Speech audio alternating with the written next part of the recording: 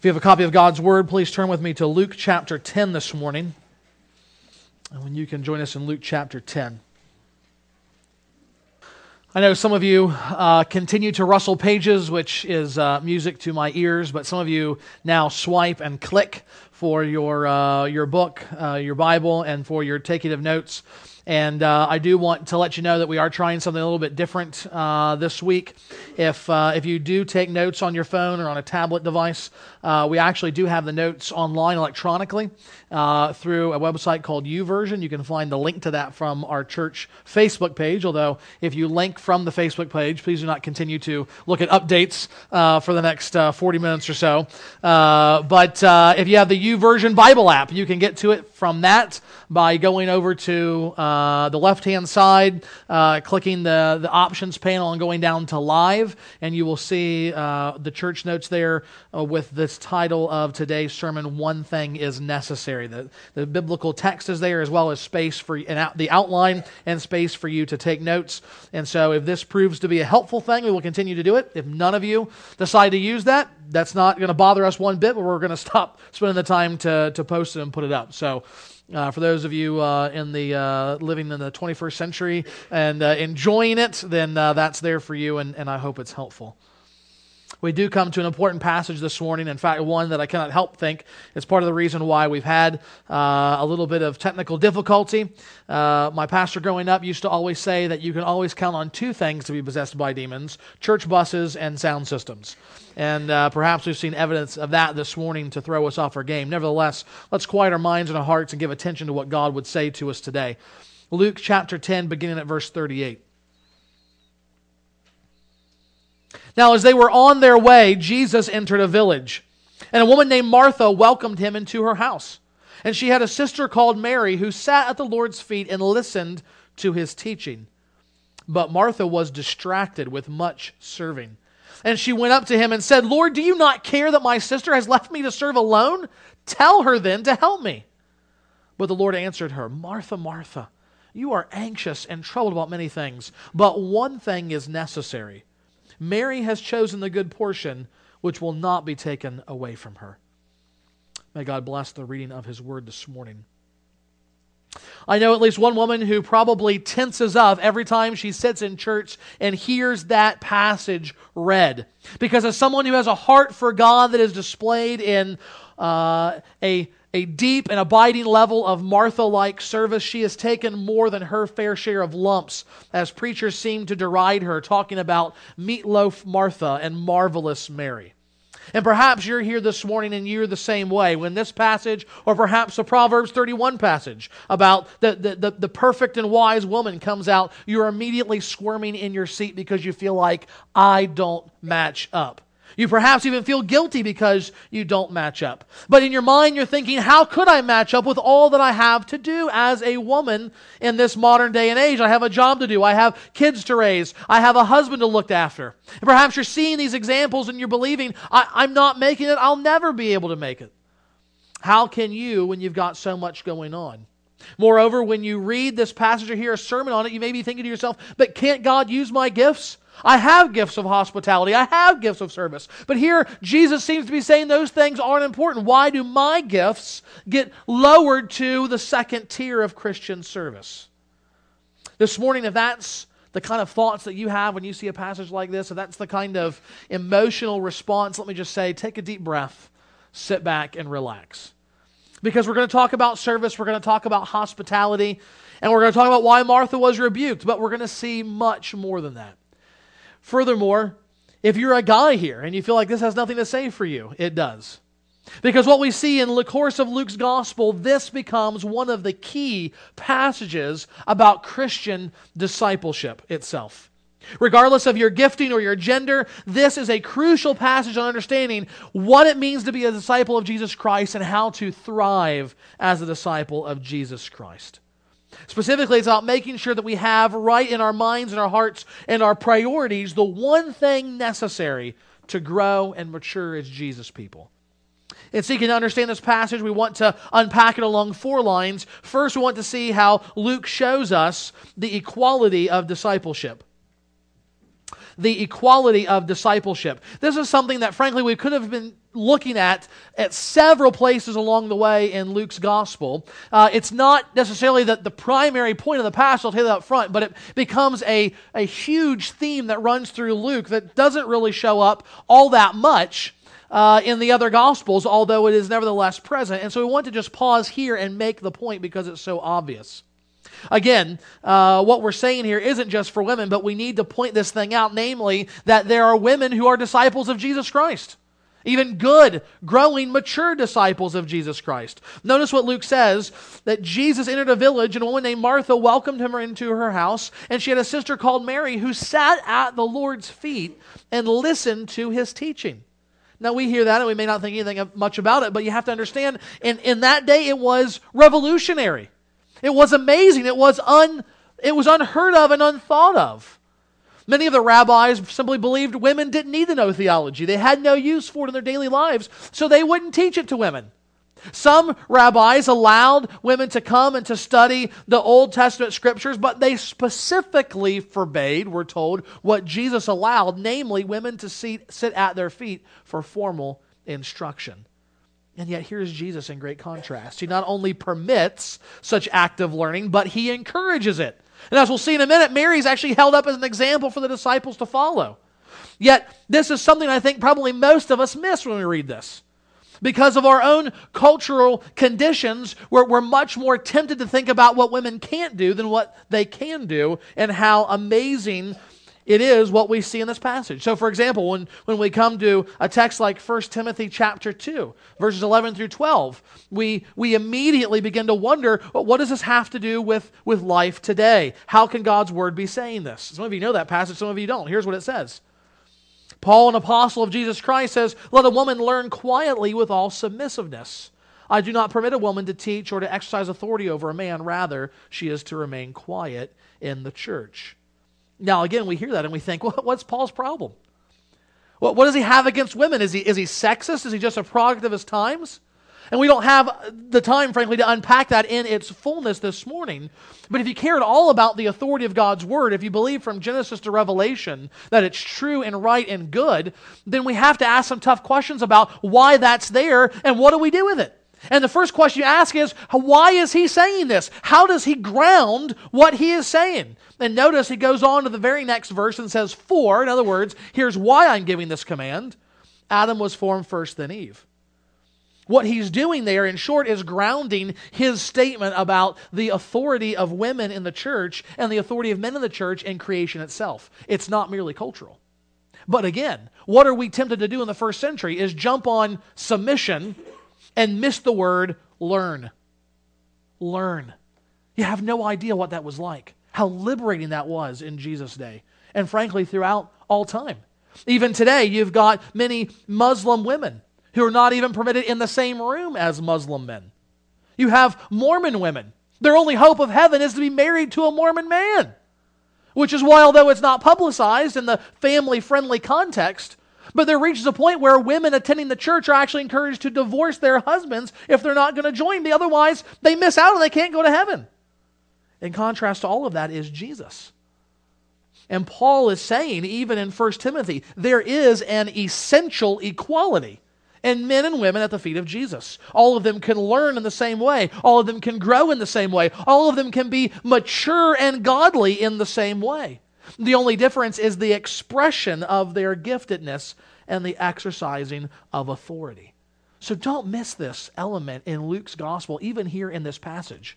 Here is something that would have not been seen in any other Jewish context for sure, and that is a woman encouraged to learn and to become a disciple, a committed, educated, theologically astute disciple of Jesus Christ. Even today, there is a real sense in which that pushes us to think about how we not simply provide leadership in the church, but the various opportunities that we have for men and women to learn and to be learning, which is part of the reason why we're offering the classes that we are this year. Nevertheless, as we think about not simply Mary's position, Martha's position as disciples, and the equality of discipleship, now really getting to what is the major emphasis in the text, we need to understand the potential for distractions in discipleship. Distractions in discipleship. The other day, Melinda and I were talking while she was driving home. We were talking on the phone, not via mental telepathy. And she's driving, we're talking, we're having this whole conversation. Honestly don't know how it got started, but we were having this huge conversation about the decline, overall decline of the academic life of students in this country. I heard an interview that basically said, without a special student/work visa, America would no longer be on top of its game anymore. For the most part, Americans born and raised here are not the ones that are pursuing higher education to be professors, to be scientists, to be doctors and physicians on the cutting edge. We are bringing the best and the brightest from the world here, teaching them here, and then keeping them here. And we thought about even the kinds of things that our grandparents could do. Joshua was reading Rudyard Kipling for school, and Melinda talked about how her grandmother had massive amounts of his poems committed to memory. The Declaration of Independence committed to memory. Even in her 60s and 70s, being able to recite those things. And we're thinking, why the decline? And we are certainly no experts on culture and life. It's simply by way of observation that I made the point. I think one of the key reasons is we live in an age of distraction. We live in an age of distraction, unlike any other time. First of all, we have this thing that was originally called the information superhighway. You youngsters call it the internet. And you have virtually limitless information at the tip of your fingers from every direction. Nobody bothers to exercise memory anymore. Now, where was that in the Bible? No, we have our phone out and we're Googling it. And we're searching to figure out where it is immediately. We have computers and devices that beep and boop and signal at us 24/7 so that there's no time for quiet and reflection. Not to mention the amount of television that comes constantly now with a 24-hour news cycle. We are never away from entertainment with the push of a button or the turning on of a screen. Now, I'm not saying that all of those things are inherently evil, but what I am saying is it leads to a massive amount of distraction for us. And we have to learn to quiet ourselves down. But at the same time, what we need to understand is, even apart from all of that, the danger in discipleship is that it is much, much easier to be distracted. What we see here, even in the first century, even in the course of just a few minutes, probably less than an hour, someone goes from expressing deep and abiding love to Jesus from ordering him around. Why? Because she was distracted in what she was supposed to be doing. When it comes to spiritual matters, when it comes to living as a disciple of Christ, it is easy to become distracted. And then we are not doing what we should be in terms of believing in, living for, and serving Jesus as we should. Listen to what Luke says. Martha welcomed Jesus into her house, and she had a sister called Mary who sat at the Lord's feet and listened to his teaching. But Martha was distracted with much serving. First of all, notice that she was distracted by service. She was distracted by service. Jesus shows up and immediately is invited in, is treated like a typical guest in some ways. Martha begins preparing a meal and makes Jesus feel welcome as her guest, if not a member of the old family, her own family. We read the end of the Gospels, and what we see is, especially in John's Gospel, Jesus knew Mary and Martha and their brother Lazarus really, really well. In fact, they loved him, and he loved them back. They loved one another. And so what we see here is that there's nothing wrong in what she's doing. She's displaying her affection for Jesus in this service. So the difference here between Mary and Martha is not like Cain and Abel. It's not like she's doing something inherently wrong. In fact, elsewhere in the New Testament, we see hospitality is held up as the goal of all Christians. Paul directly doesn't suggest, he tells the Roman believers, seek to show hospitality. Every single one of us in this room in some way is to seek to show hospitality to one another. Peter puts the service in a broader context. In 1 Peter 4, he says, show hospitality to one another without grumbling. As each has received a gift, use it to serve one another as good stewards of God's varied grace. What's my point? My point is this. Martha was trying to do the right thing. In fact, she started out doing the right thing. It was a way to minister, a way to serve. And if it had been done with the right motive, it would have been worship to God. But here was the problem. She allowed that very good thing to distract her from the most important thing. She allowed that very good thing to distract her from the most important thing. Luke says Martha was distracted with much serving. Being distracted means you're aiming at one thing and being dragged away into another. You start off in one direction and either end up somewhere else or nowhere at all, and that was Martha's problem. She loved Jesus. She maybe probably even intended to start out doing what Mary herself was doing, listening to Jesus' teaching. I mean, it's interesting that when Lazarus does die, and you read this in John's gospel, that Jesus shows up and he's weeping with them, and he looks at Martha and he says, do you believe that you will see your brother again? And she goes, yeah, on the last day.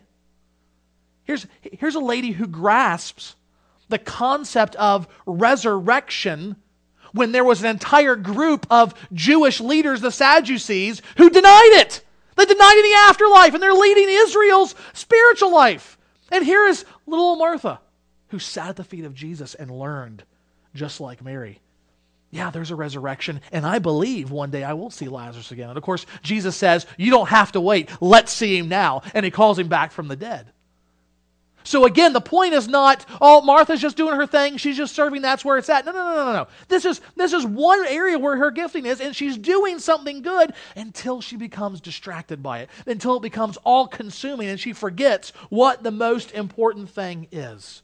Spurgeon gets it right when he points out Martha lost her focus because she became consumed with simply doing things for Jesus when she should have been more worried about being with Jesus.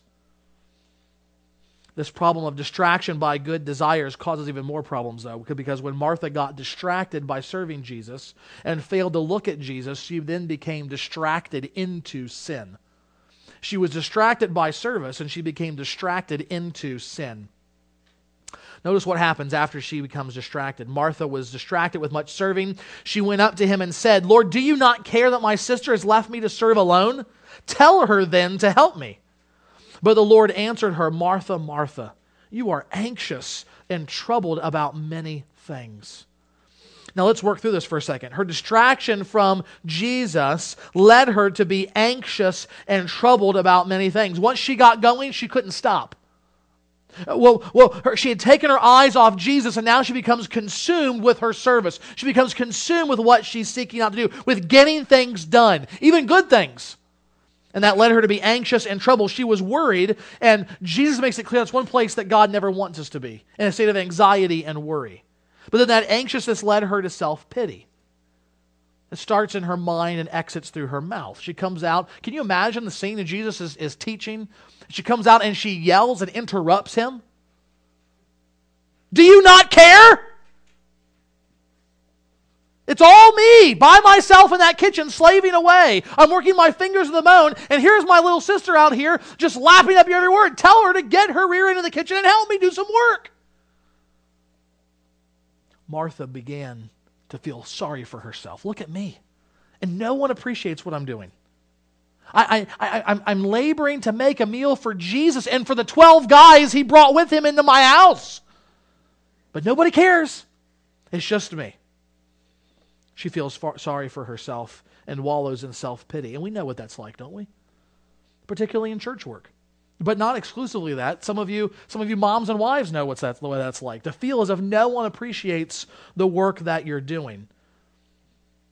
But it applies to everyone. Whether it's serving our family at home or serving God, we look around and no one else seems to be doing what we're doing. No one seems to appreciate what we're doing. And we're tempted to be filled with self-pity.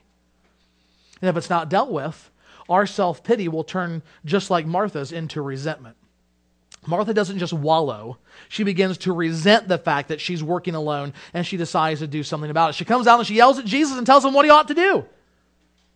Do you not care that my sister's left me alone? So then, have her help me. The implied response is, yeah, he's going to care, and so now you care that I'm doing this by myself. Here's what you should do. Tell her to help. After all, it wasn't fair that she was doing all this work by herself. Now, have you been here before? I mean, have you been in Martha's position like this before? Have you thought these things? Have you said these things? I have. And more often than I cared to admit. But notice how easily she got there.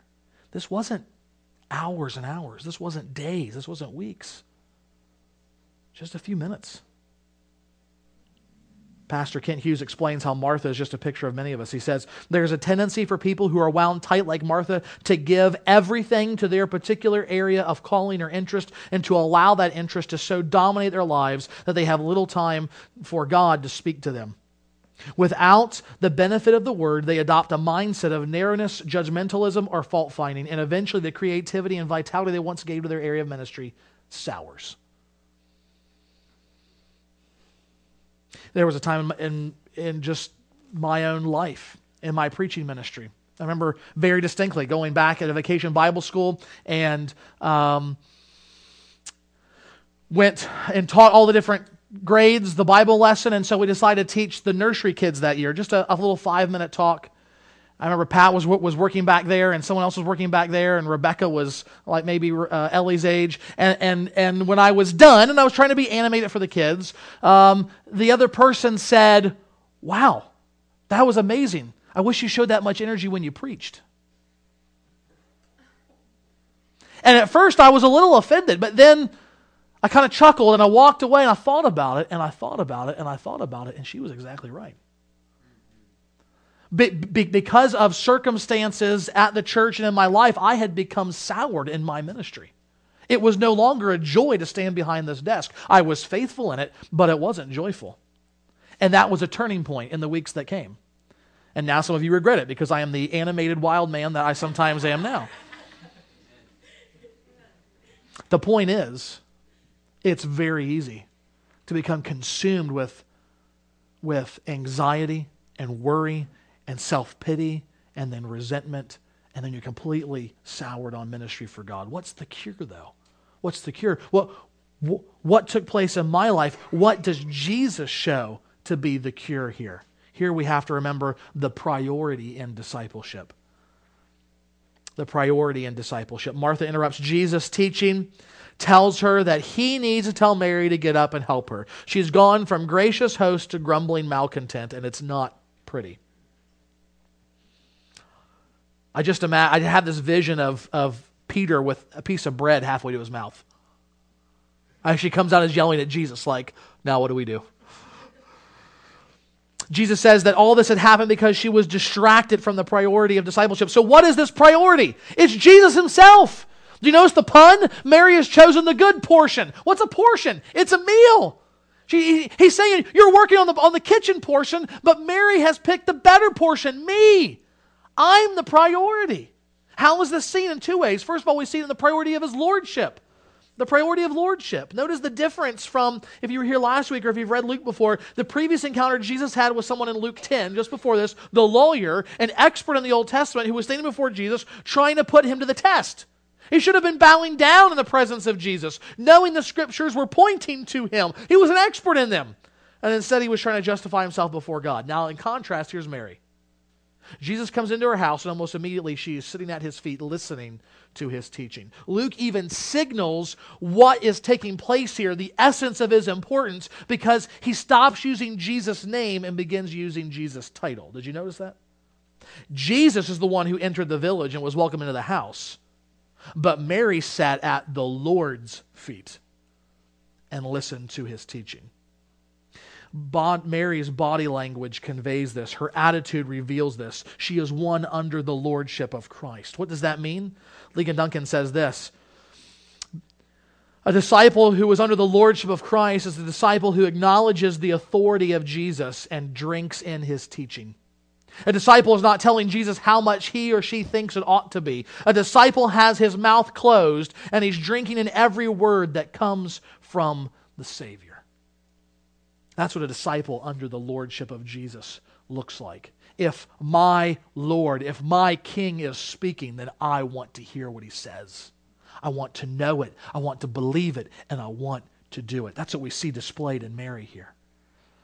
That leads us then to notice the further aspect of the priority of discipleship. And frankly, I almost preached this point in the first point, and I caught myself because I had it here.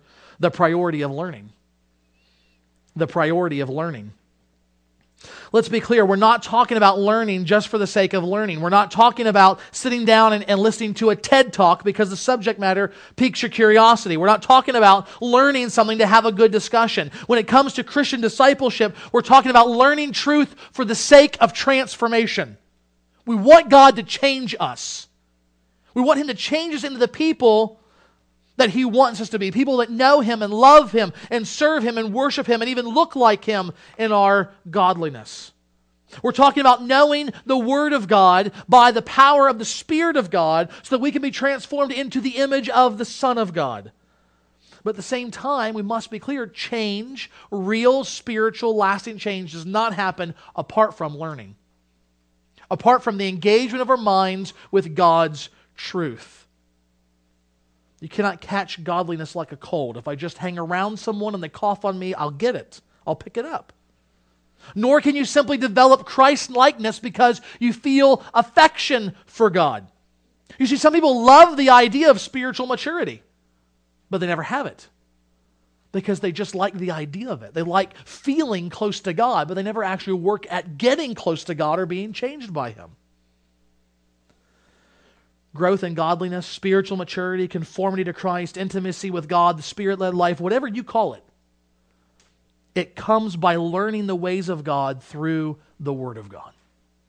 So Jen Wilkin reminds us of this. Scripture teaches clearly that the living and active Word matures us, transforms us, accomplishes what it intends, increases our wisdom, and bears the fruit of right actions. There is no deficiency in the ministry of the Word, but there is often a deficiency in us in not taking it up.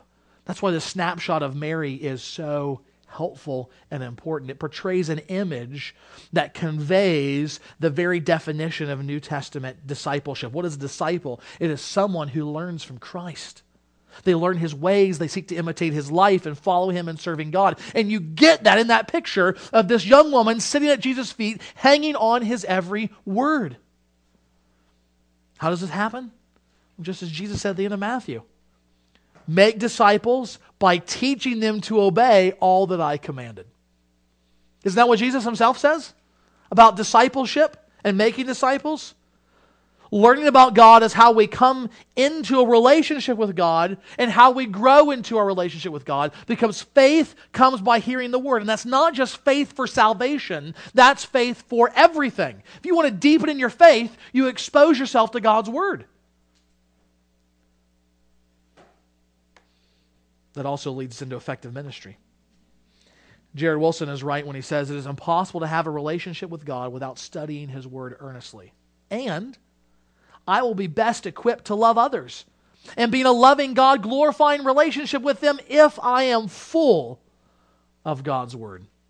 So how am I going to serve God as a pastor, as a husband, as a father, as a friend? How are you going to serve in ministry, on the job, at your family, at home? Very poorly if you do not remember the right priority of discipleship. If you don't sit at the feet of Jesus, you're going to get distracted by all kinds of things, maybe even the right things, and find yourself with a tired, discontented soul. There's a reason why the airline tells you when the plane depressurizes, the masks fall down, you put your own mask on before you help somebody else. Even if it's your kids, your most precious loved ones, because you can't help anyone if you don't have oxygen. You can't help anyone if you're not breathing. And if the presence of God and His grace is the spiritual oxygen that we need to live and thrive and grow, it does not matter how many hours you put in at this church or with your family or in serving God in any other way if you are not breathing deeply of God's grace. If you are not sitting at the feet of Jesus, soaking in His life-giving, transforming Word. A couple of weeks ago, I was sharing with our women's leadership class how privileged we are as God's people today. We have a Bible in our own language, freely and legally available.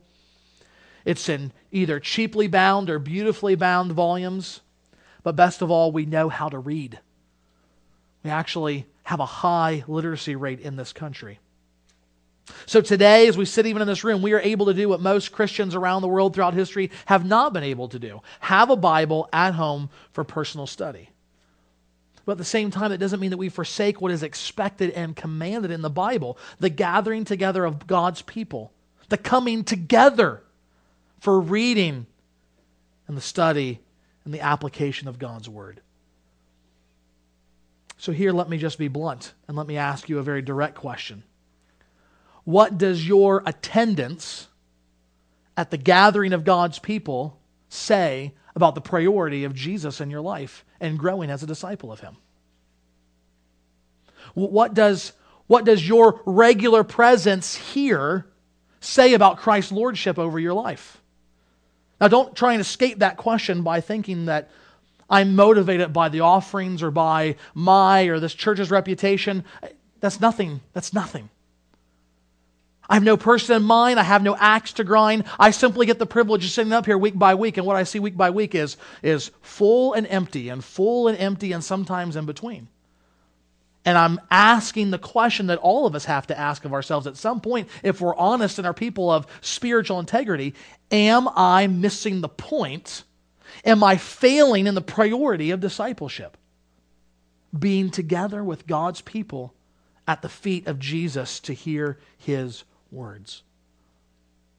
Now the answer is, what if you are missing it? What if, whether it's in your attendance or in your daily life, that I've missed the one thing that's necessary?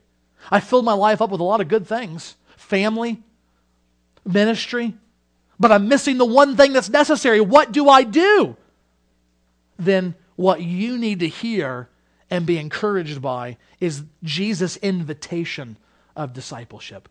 Jesus' invitation of discipleship. What I mean here is His willingness to receive you back and to be with you. First of all, we need to be invited by Jesus' teaching. We need to be invited by Jesus' teaching. Frankly, I don't like that keyword teaching, but I couldn't come up with anything really else, so you'll get the point of it, I think. What I want you to do, though, is notice what Jesus does when He gets there. Martha is not done with the meal. The food is not on the table. Maybe she set out some bread for the disciples, who seem to always be hungry in the Gospels. But Jesus doesn't care. What does He do? He goes right to teaching.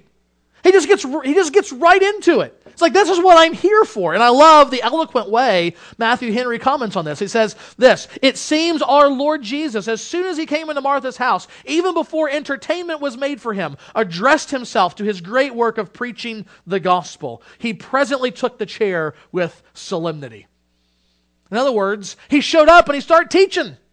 He started preaching. Started saying, this is what it's about. Here's what God's Word says. Here's what I'm going to do. Here's how you need to live. It's the reason why the meal's not done and Mary's already there at the feet, taking it all in. She's latched on to the one necessary thing. And my whole point here is to say, if Jesus was so eager there to be pouring into the life of His disciples, to be teaching them, to be transforming them, I know He is going to be eager to do that with you today. You say, how do you know? Because He told us. Not in this passage, but later. After He's died on the cross for our sins and He's raised back to life, God, through His Son Jesus, speaks once more to His church. And in Revelation 3:20, you may not know the reference, but I know you know the verse. We have a precious promise of Jesus' eagerness to teach into our lives. There the risen Christ says this: "Behold, look, take notice. I stand at the door and knock. And if anyone hears my voice and opens the door, I will come into him and eat with him, and he with me." Now, this passage is often used in evangelistic context. There's a principle there that makes that okay. But the original context is a church that's lost its way. It's a church that is now filled with people of lukewarm faith. They're not that rushing, hot, cleansing water that you like to take a bath in or mix your coffee in. They're not that ice-cold water on a refreshing day. They're right in the middle, the kind that you take a drink of and you spit out of your mouth. And Jesus says, that's what you're like right now. That's where your religion is. That's where your faith is. I want to spit you out of my mouth. You think that you're prosperous, that you're rich and you have no need of God. But Jesus says, spiritually, you're really wretched, pitiable, poor, blind, and naked. You have no spiritual resources outside of Jesus, and yet somehow they have come to believe they can live their day-to-day lives without Him. So here is the picture. A church gathering together week by week, and yet Jesus on the outside knocking. Can I come in? Can I come in and be with you? I'm here. I'm waiting. You have this great meal for me, and I'm not there. But Jesus says He's eager to be there. He wants to be there. I stand at the door and I knock. If anyone hears my voice and opens the door, I will come in to him and eat with him, and he with me. He's knocking, but notice He says, hear His voice. How do we hear His voice? It's through His word, through Him speaking. Jesus says you may have drifted, you may be far, you may have forgotten the one necessary thing of discipleship, learning from Christ, being transformed by Christ, but I'm right here waiting. You say the word, and I'll be there with my word, ready to teach. We should be invited by Jesus' teaching to come before Him in a renewed relationship, and we should also be invited by Jesus' love. By Jesus' love. Earlier we said that Martha had love for Jesus, that Jesus had love for her, and here we actually see the love that Jesus had for Martha displayed. If you blink, though, you might miss it. He doesn't just say, Martha, you're anxious for many things. Notice what He says, Martha, Martha, you are anxious and troubled for many things. You see, in the ancient Jewish world, this was a sign of deep affection to say someone's name twice. It's because the Hebrews didn't have good, better, and best as verbal forms. Okay? It's good to have something good, but really good if you have something better, and fabulous if you can have the best, right? They don't talk that way, though. So what they do is they just repeat the word for emphasis. So who is the most holy being in all the universe? The Lord, who is holy, holy, holy. Likewise, when you want to show concern or love or affection, you repeat the person's name or their position. So when David is mourning the death of his rebellious son, his son who tried to kill him and take the throne, and yet he dies in his rebellion, David calls out in 2 Samuel 18, "Oh, my son Absalom, my son, Absalom." What is he saying? Though you rebelled against me, though you tried to take my life, though you tried to derail God's plan, I love you, for you are my son. When Jesus looks over Jerusalem, the capital city of His people, at the end of Matthew's gospel, He mourns their lack of faith. What does He say? Oh, Jerusalem, Jerusalem, the city that kills the prophets and stones those who are sent to it. How often I would have gathered your children together as a hen gathers her brood under her wings, but you were not willing. Jesus says, I am your God and you are my people. I would have gathered you to myself and loved you and cared for you. But in your sin you turned away and you were not willing to receive me. Likewise here. Jesus says, Martha, Martha, you are anxious and troubled about many things, but one thing is necessary. Mary has chosen the good portion, me, and it will not be taken from her. I will not tell her to get in the kitchen and help you. But I think Jesus is saying to Martha, but Martha, you can come out of the kitchen and you can sit here with your sister and you can have the good portion too. I love you. I care about you. And I want you to have what Mary has. So if you're here this morning, you feel like you have drifted far from God, if you feel like you've failed in living up to your profession of faith as a disciple of Jesus Christ, or maybe you've never confessed Jesus Christ. Maybe you're here and you say, I don't know what all this church and Christianity stuff is about. Here's what you need to know. Jesus loves you, and He is eager to have a relationship with you, or to renew the relationship that you've once had. And if you ever doubt His love for you, if you ever doubt His eagerness to do anything for you, look to the cross. Because it was there that Jesus set aside all the glory that He had. He gave up the privileges of heaven. He took on flesh and became human like us. And He went up on a cross and He hung there and died. Not just a physical death, but spiritually under the wrath of God for sinners. He bore the punishment we deserve for our sins so that God might look at us and be able to say, your sins have been punished, but I can still forgive you because the judgment has fallen on another. Never think that, well, how can Jesus love me? He's already demonstrated His love by giving up His very life for you, by taking hell for you on the cross. And now don't be like Jerusalem. Don't be like Jerusalem, who loves their sin more than God and refuses the affection and the grace and the mercy that is being offered. But rather see Jesus eager, standing, ready, willing to be with you, to dine with you, to have intimate fellowship with you, that you might be transformed by His word. Just before going to the cross, the same Mary at the end of John's Gospel will defy cultural expectations and cast off all concerns about her reputation as she kneels down before Christ. She breaks open a bottle of expensive perfume, likely being held for her wedding, maybe even her funeral, pours some on His head, and then dumps the rest on His feet, takes down her hair, and begins cleaning off the feet of Jesus. The disciples were astonished. Judas shows his greed by complaining about the waste of money, but Jesus says, no, this is a display of her love for me, extravagant worship of me. Some of you say, I don't think I could ever do that. I don't think I could ever be so unconcerned for what people thought of me so as to be thought perhaps that I was a whore, pulling down my hair before men in public, or wasting such a huge amount of money seemingly in the worship of God. But here's the thing, Mary is no better than you. Mary is no different than you. She arrived at that moment at the end of Jesus' life for one reason. Whenever she could, she was willing to sit at His feet and listen and learn and be changed. So this morning, that's the invitation that I have for myself and for you, that we would remember the one thing that is necessary.